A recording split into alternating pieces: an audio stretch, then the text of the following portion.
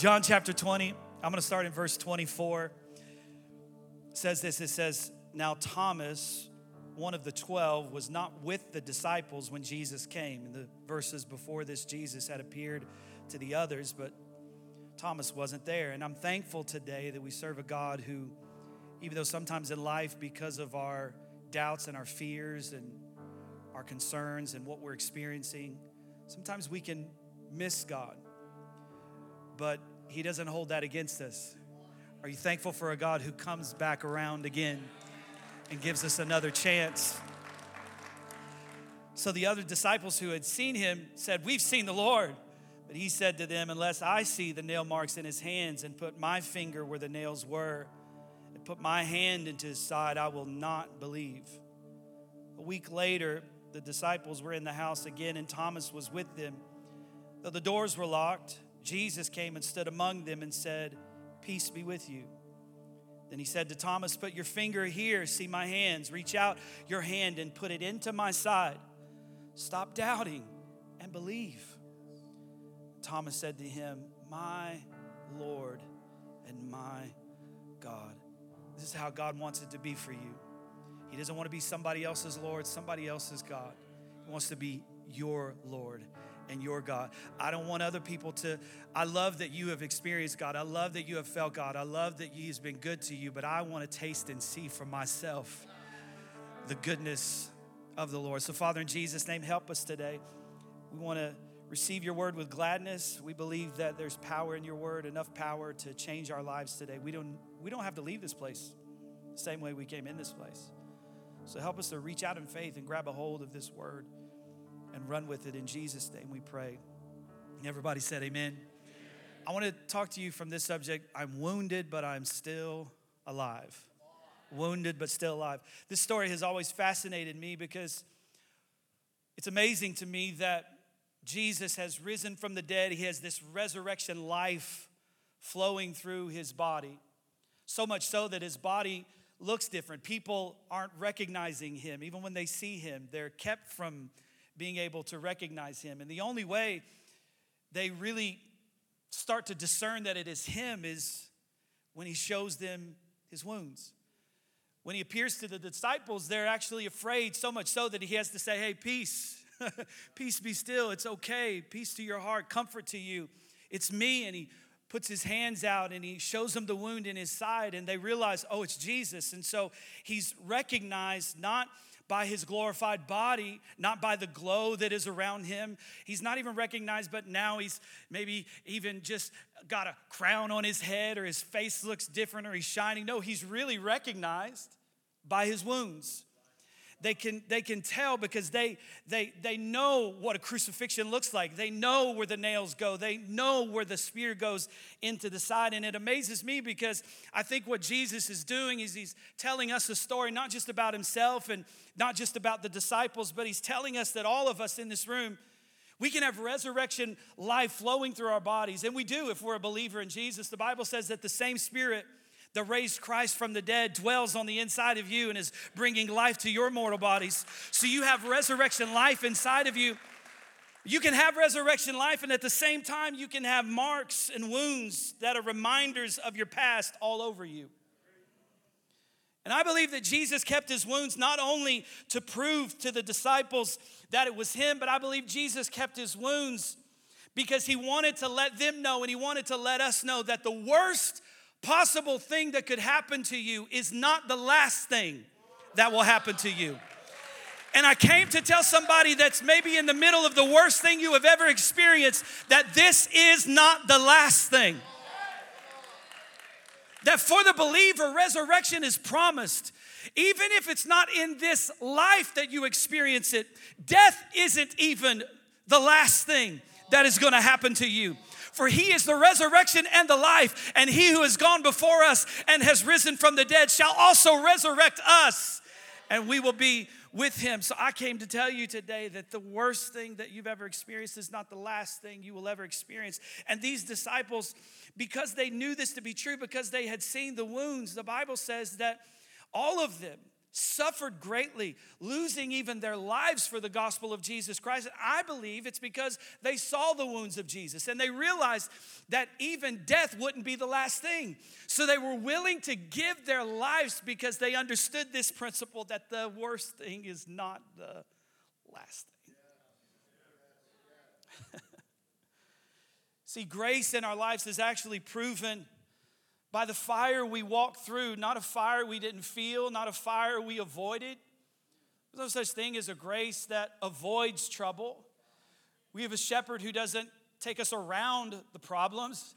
The Bible says in Psalm that he's taken us straight through. Psalm 23 says that we go straight through the valley of the shadow of death. So when we walk through, that's the reminder that says, hey, you've got actually, the grace of God is on your life. I don't have the grace on my life because I don't go through trouble. I have grace on my life because I have gone through trouble and I have survived. There's a lot of stuff that happened in your life that could have kept you out of this building this morning, but it didn't.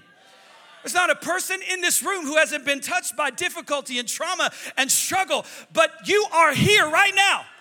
And because you are here right now, it's not just proof that you got hurt. It's proof that God is healing you and restoring you. And he wants those scars and those wounds to tell a different story. Can somebody in the room give God some praise today?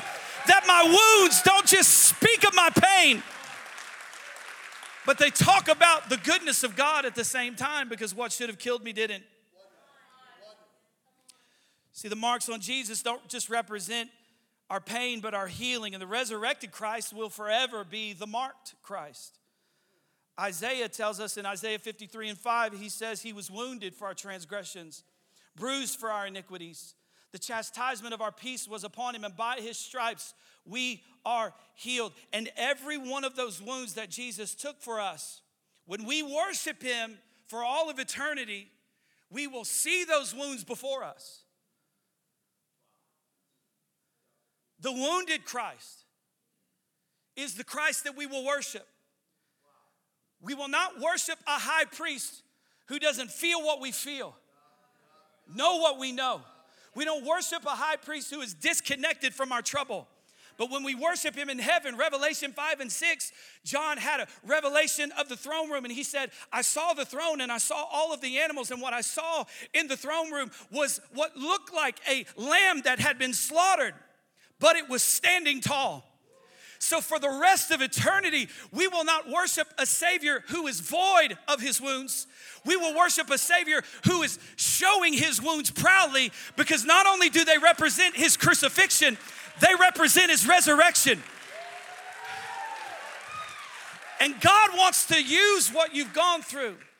He wants you to be able to tell a different story about it, so that for the rest of your life, when you look back at it, you see the pain, but you don't just see your pain. You see how God began to restore you and heal you and turn your life around. Somebody said this, I thought it was powerful. They said, even when they're trying to express Jesus in sign language, what do? They don't do a crown like LeBron, even though Jordan is the king. No, Jesus is the king. Jordan's second, right there somewhere. But the image they use is not a crown. They point to the pierced hands of Christ. Whew. Oh, I love being called uncle. That's cool. I will take that all day. Drop that pastor, give me uncle. That's it. So in the same way that Jesus carries these wounds, we carry wounds, but not all of our wounds and scars and marks are physical. Many of them, I would say most of them, are mental. And some of them are spiritual. Spiritual wounds can be some of the most painful wounds that you ever have. Because when your spirit is wounded, it's very hard for you to even stand up to what life throws at you. This is what was written in Proverbs. Proverbs chapter 18 and verse 14 says that the spirit of a man will sustain his infirmity. In other words, the Bible's saying there that even if you're sick, if you have a strong spirit, you're going to be all right. You ever met somebody who got a diagnosis and you're like, how are you so happy? How are you so full of joy? Like nothing like that is going on in my life, and I can't even stand up to get to work sometimes. And you're facing a diagnosis that says you have this long to live, but you're still full of joy. They got a strong spirit. So you have a strong spirit. You can stand up to anything that life throws at you. But if you have a wounded spirit, he says, you can't handle it. So no wonder we want to quit, even when things are going well. Have you ever been in a situation in your life where things are good? You can't actually point to anything wrong, but something just feels wrong. That's a wounded spirit. But in the same way that our spirit can be wounded and our body can be wounded and our minds can be wounded, they can also be made whole by the God that we serve, because he is more than able to do it.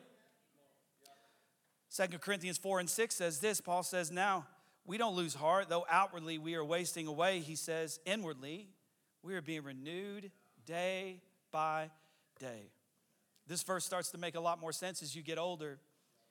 And did you know I'm a grandpa? And as you become a grandfather, your hairline starts to get a little higher, and your waistline starts to get a little bigger, and your body feels like it's really seriously going down into the grave, because that's what's happening. Gravity is taking hold. And your body feels like it's wasting away. But man, I feel as youthful, as excited in my spirit as I have ever been. It's wild when you have a scar on your body, because when you look at it, it reminds you of what you went through. Every scar tells a story. I have a few scars. I have a scar on my face, and it reminds me that I should have worn a lot more sunscreen when I was younger. They had to cut out some stuff in my face that was not good for me. So I got a scar right here on my cheek. I've got a scar on my tongue. When I was a kid, I wanted to do everything I wanted to be like Mike. And I did everything like Mike. And so when I watched Mike, what Mike did when he was playing basketball is Mike stuck his tongue out. So everything I did, I was trying to be cool. Try to stick my tongue. So I was riding a bike one time. I was jumping ramps. And I'm jumping this ramp, and I'm posing for my friends, like, right? But I forgot to stick my tongue back in my mouth when I landed, and I bit through my tongue. My teeth touched. My tongue is hanging out of my mouth. Sorry to do this to you. It's disgusting. My tongue is hanging out of my mouth. They take me to the ER. They sew my tongue back together. And I've got a pretty gnarly scar on my tongue. I'm not going to show it to you, but every now and then when I want to freak my kids out, I'll show them. And I love to tell that story. It's a reminder that, yeah, my tongue got chopped off basically, but look at God. Right? It's still there. And Monica says it works. That's my wife, by the way. Anyhow, just messed the whole thing up. I was doing really good. But you got, okay. 20 minutes. All right. But it's wild how, because we are sensory people. That's so terrible. We are sensory people. It's wild how sights and sounds and smells can remind us. In the same way a scar reminds us of something we have experienced. We can see something and it's a reminder. Hear something and it's a reminder. Smell something and it's a reminder. As a matter of fact, smell is actually the strongest sense linked to memory. Because in all of your other senses, whether it's sight or hearing or touching or tasting something, that sensory information has to go through a relay process. But when you smell something, it goes straight to your memory. And so no wonder sometimes you smell something and you immediately remember something. Oh, that reminds me of my grandma's house, or that reminds me of, and my wife, I know this to be true because my wife, the most emotional reaction that I've seen in her is related to smell. When she was younger, she had a house that burnt down. And so there's been about 4 or 5 times in our marriage where she's woken up in the middle of the night, either dreaming about the house being on fire or thinking she was smelling smoke. And she, without even thinking, she jumps up out of the bed and she's running through the house looking for fire. because that sense of smell is it leads to such a strong reaction in our memory. And I want to show you something, and this is so powerful, and I got to admit, I didn't come up with this. I heard this recently, and I thought, man, this just applies so well to this message, because what God wants to do with what we've gone through and how he wants to redefine it. But let me tell you this little story about Peter that's so powerful. In John chapter 18, the Bible says that Jesus tells Peter that he's going to deny him, and here we find Peter around this fire in John chapter 18. Peter has followed Jesus, made big confessions about Jesus, chopped off an ear for Jesus. Jesus says, you're going to deny me. No, there's no way I'll deny you. Jesus gets taken into custody, and Peter finds himself around this fire. And this is what the Bible says in John chapter 18, verse 18. It says, now the servants and officers who had made a fire of coals stood there, for it was cold, and they warmed themselves, and Peter stood with them and warmed himself. And it was around this fire of charcoal with these coals that Peter, the Bible tells us, he denies Jesus 3 times. Well, Jesus has gone to the cross. He has risen from the dead. He's making appearances, and in one of his appearances to the disciples, they are out fishing, and they aren't catching anything. It's interesting to me that the times you see these guys fishing, they're not catching anything. They must have been terrible fishermen. So Jesus sees them and he says, hey, dear friends, have ye any fish? And they're like, no, man, we've been fishing all night. He gives them instruction. They start to catch this great number of fish. Peter realizes it's Jesus. He jumps out of the boat, swims to the shore. And when he gets to the shore, this is what he runs into. The Bible says in John 21:9, says when they landed, they saw a fire of burning coals there with fish on it and some bread. Think about this and think about the sense of smell. The last time Peter has been around a fire of coals, he denied Jesus 3 times. And here we find Jesus setting up this whole situation, building this fire, not to rub Peter's face in his mistake. Can you imagine being Peter and getting to shore and like, oh, seriously, charcoal fire? And the emotional response that comes with that, like a trigger, like, oh, this is the same thing that happened when I denied him. Can you imagine Jesus knowing what he's getting ready to do? Just like, oh, he has no idea. Peter's there in his shame, and that smell is reminding him of his failure. And then Jesus sits down and he has a conversation with Peter, and he says, hey, Peter, do you love me? And he asks him 3 times, and he restores him, and he says, feed my sheep. I want you to preach for me. I want you to tell the world about me. What is Jesus doing? Jesus is taking something that made him remember his worst failure, and he's creating a new memory around the fire. This is so good, because he didn't want Peter for the rest of his life to every time he smelled smoke, every time he smelled charcoal, he was reminded of his greatest mistake. He wanted Peter to, when he smelled the fire, not just be reminded of his greatest mistake, but be reminded of the day Jesus restored him in relationship.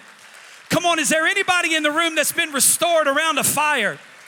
Come on, the thing that should have ended you and took you out and discouraged you and ruined your life, God has redefined it into something different.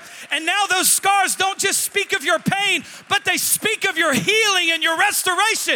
Is anybody grateful for a God who doesn't leave me with that stench in my nose that reminds me of what I've done, but he cleanses me and purifies me so I see fire different for the rest of my life? He created a new behavior around the fire. And if you're not careful, you won't create new behaviors around the fire, and you'll assume that every fire is like that fire. And you'll come into a new fire and you'll treat the new fire like the old fire. You'll come into a new church and you'll treat the new church like the old church. But can I tell you, this is not that. He is not him. This is something new, and God wants you to bring a new perspective and a new mindset to it. He wants you to rearrange how you see the fire. There's a term for this in Romans. He says in Romans 12:2, he says, don't be conformed to the patterns of this world, but be transformed by the renewing of your mind. It's so wild how science just constantly confirms Scripture. There's a scientific word that they use to talk about renewal of the mind. It's called neuroplasticity. It's the ability of the nervous system and the brain to create new pathways. See, when you think a thought and you continue to think that thought, you're creating a pathway in the brain. It's like a person who's going into a jungle and they're creating a new pathway. But every time you go through that pathway, it gets clearer and clearer and easier and easier. And if you're not careful, you will get trapped in patterns of thinking. And you will bring old patterns of thinking into new situations. And you will ruin the current situation that's nothing like the old situation because you haven't changed the way you see it. You haven't rearranged how you see the fire. And I just came to tell you that God wants to do something special and unique in your life, but it requires us to let Him rearrange our life around the fire.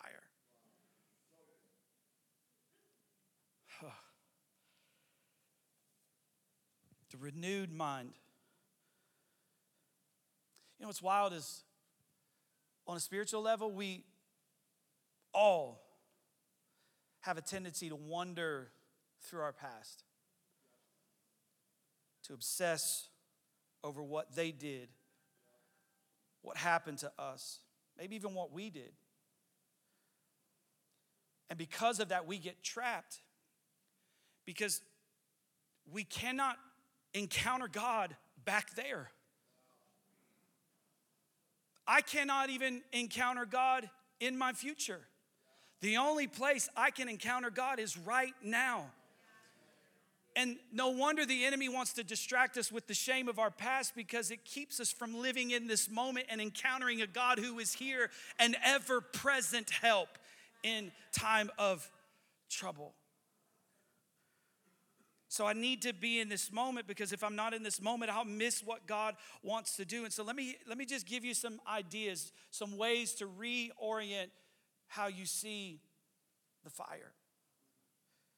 First thought is this, Psalm 46:10, the psalmist writes, and he says, "Be still and know that I am God." To heal, you must be still. None of us want to be still, though. None of us want to be still. Especially when we get hurt or wounded or something happens to us, our first reaction is to punch back. And I understand that if you're defending yourself, I'm not telling you not to defend yourself, but what I am saying to you is that very often your first reaction is not the best reaction. And sometimes instead of throwing a punch or saying what you feel, sometimes you just need to sit down and let God fight for you. Because every time you begin to open your mouth, I say it like this, an open mouth is an open wound. And sometimes until you close your mouth, the wound cannot close. And some of you were on your way to healing, but you jumped up too quickly and you opened a wound that had been sewed together, on its way to healing, bandaged, but you took off too soon. I'll never forget, years ago, I heard somebody talk about Jesus on the cross, and one of the ways that they checked to see if Jesus was dead was they pierced him in his side. Because if they pierce his side and he reacts, he's not dead yet. And they said, for some of you, you're not living the crucified life because every time they poke you, you react. For some of us, our issue is we're not dead yet. We're like the guy at the end of the movie who just refuses to die. You ever watch the movie and you're just like, just die already? And I think God sometimes is looking down at us and just saying, just die already. Stop fighting this fight. Be still and know that I am God. In Ephesians, when the Bible talks about the armor of the Lord, it's describing the armor of the Lord, breastplate of righteousness, helmet of salvation, sword of the Spirit, feet covered, waist covered, everything's covered on the front. There's no mention of any armor on the back. But God, most of the time they talk about me, it's behind my back. God, most of the time when I get stabbed, it's not in the front. It's in the back. Why in the world would you not put some armor on my back? Because God says, I've got your back. Isaiah 58:8 says, the Lord himself will be your rear guard. And every time you turn to your past, you're doing God's job. God doesn't want you to look backwards. He wants you to press forward. Because what's ahead of you, what's in front of you is better than anything that's back there. There's nothing back there for you. So the psalmist put it this way. He said, goodness and mercy shall follow me all the days of my life. I don't have to turn around and take care of it because goodness and mercy are back there taking care of it for me. God's got the people who stab me in the back. Let God deal with the people who talk about me behind my back. And our issue is this, though. God doesn't deal with people the way we want him to. I mean, be honest. Come on, somebody, be honest. Like if you had your way, they might not even exist. But God doesn't deal with your enemies that way. Why? Because number one, God loves your enemies. He wants you to love them. And number two, God doesn't win people over by taking them out. Hosea said it this way. He said, it's the goodness of God that leads men to repentance. So often we read that verse and we take it personal, and it is. But the reality is it's more than that. It's the goodness of God that leads me to repentance very often, yes.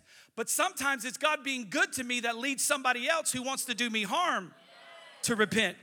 Because they look at how blessed I am and they can't help but say, man alive, the God who's blessing them, if he's blessing them, he can bless me. So the psalmist put it this way in Psalm 23:6. He said, you prepare a table before me in the presence of my enemies. So this is how God vindicates you. He lets your enemies live to see you blessed. Go ahead, God. Go ahead, God. Let them live. I don't need them to die. Let them watch me eat. Let them watch me eat. Let them watch as you bless me, as you pour favor out on my life. Stuff I don't deserve, stuff I could never earn. Let them watch me eat. And when they see me eat, they'll see a good God.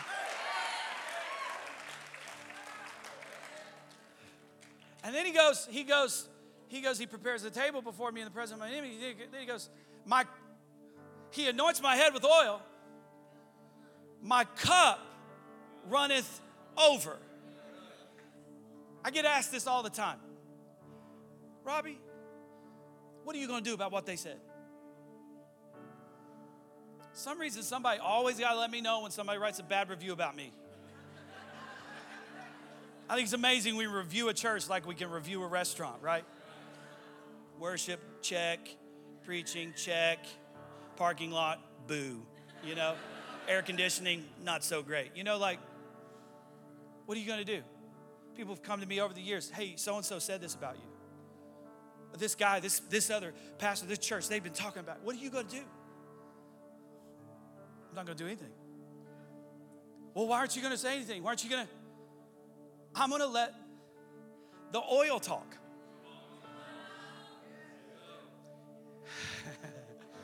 He said, he anoints my head with oil. I'm going to let the anointing speak for me. I'm going to let every life that has been transformed by my ministry talk for me. I'm going to let every person that's been impacted by my scars tell the story. I'm going to let my anointing talk.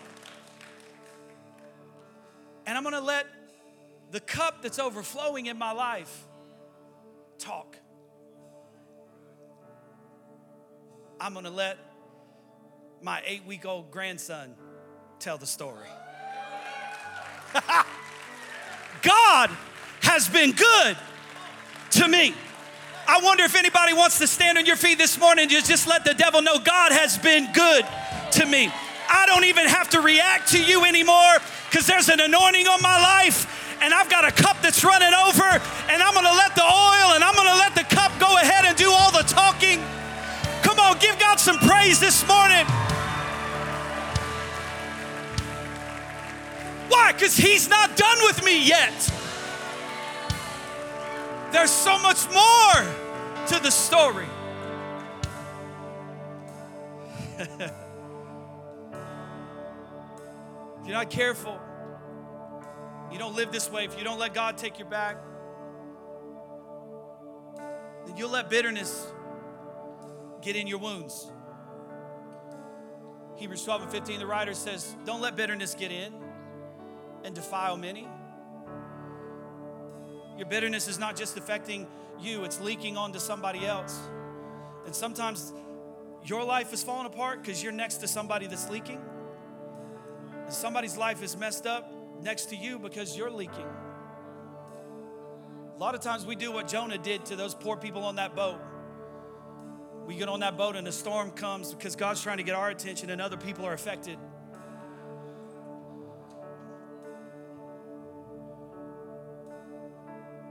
It's funny, is even when a snake bites you, it's not the bite that kills you. It's the poison that is left in you long after their mouth is off of you. It's not what they said. It's not what they did. And it was terrible. And it was wrong. It was unjust. But none of those things can take you out. The only thing that can take you out is if you allow the bitterness in. Bitterness is not inherent with offense. Somebody said this to me years ago. They said, I was mad, I was complaining about something. They said, what's the matter with you? And it's, well, they said this and I took offense. And they looked at me and they said, that's your problem. You took offense. Offense is not given, it's taken. And you are taking stuff you don't have to take. So every time you are wounded and the devil says, you should be offended, you need to look him in the eye and say, I don't have to take that. His little ugly snake eyes. I don't have to take the offense. I can't do anything about what they said, what they did. I can't go in the past and undo. Peter, I can't go and undo your betrayal. But I can create a new memory around the fire. And I came to tell some people who have some bad memories, if you'll let God, He can redeem the worst things that have ever happened to you. And they don't have to be the last thing that happened to you. In Jesus' name, amen. Amen. I love you.